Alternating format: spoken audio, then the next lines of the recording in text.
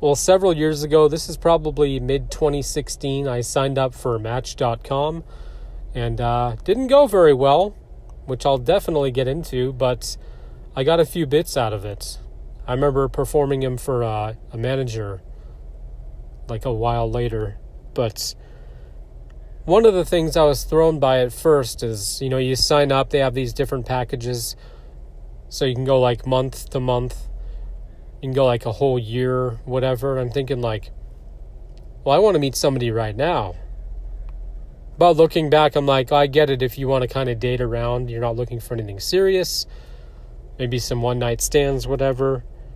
But even so, it's like, well, I want to find someone. I'm looking for a serious relationship. So why would I sign up for a year? Anyways, here's what happened. So I get matched with someone, and we start talking. And I was kind of thrown at first because just like the membership thing, another red flag, she had about 4 profile pictures and she looks very different in all of them, specifically the hair. So I was asking, which one's like the most recent? Because the variety, it can kind of throw people off. You'd be like, is this you? But anyways, conversation was great. This is at the time, I'm trying to be more like natural in conversation. Because before that, I feel I was pretty awkward and just didn't have much to talk about. So like one time we talked on the phone and I just started talking about my work day.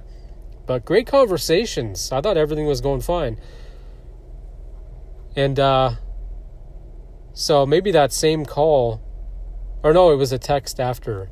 She was asking like, what are your plans for the week and weekend? I just said, working and stuff. How about you? And she said, oh yeah, I'm working and then have the weekend off. And then a while later, she said, oh wait, were you asking me what I'm doing this weekend because you wanted to go out? I'm thinking like, you're on Match.com. What are we here to do? I said, yeah, maybe we could meet up and, I don't drink coffee, but I suggested a coffee place, something casual. And this is where I get thrown.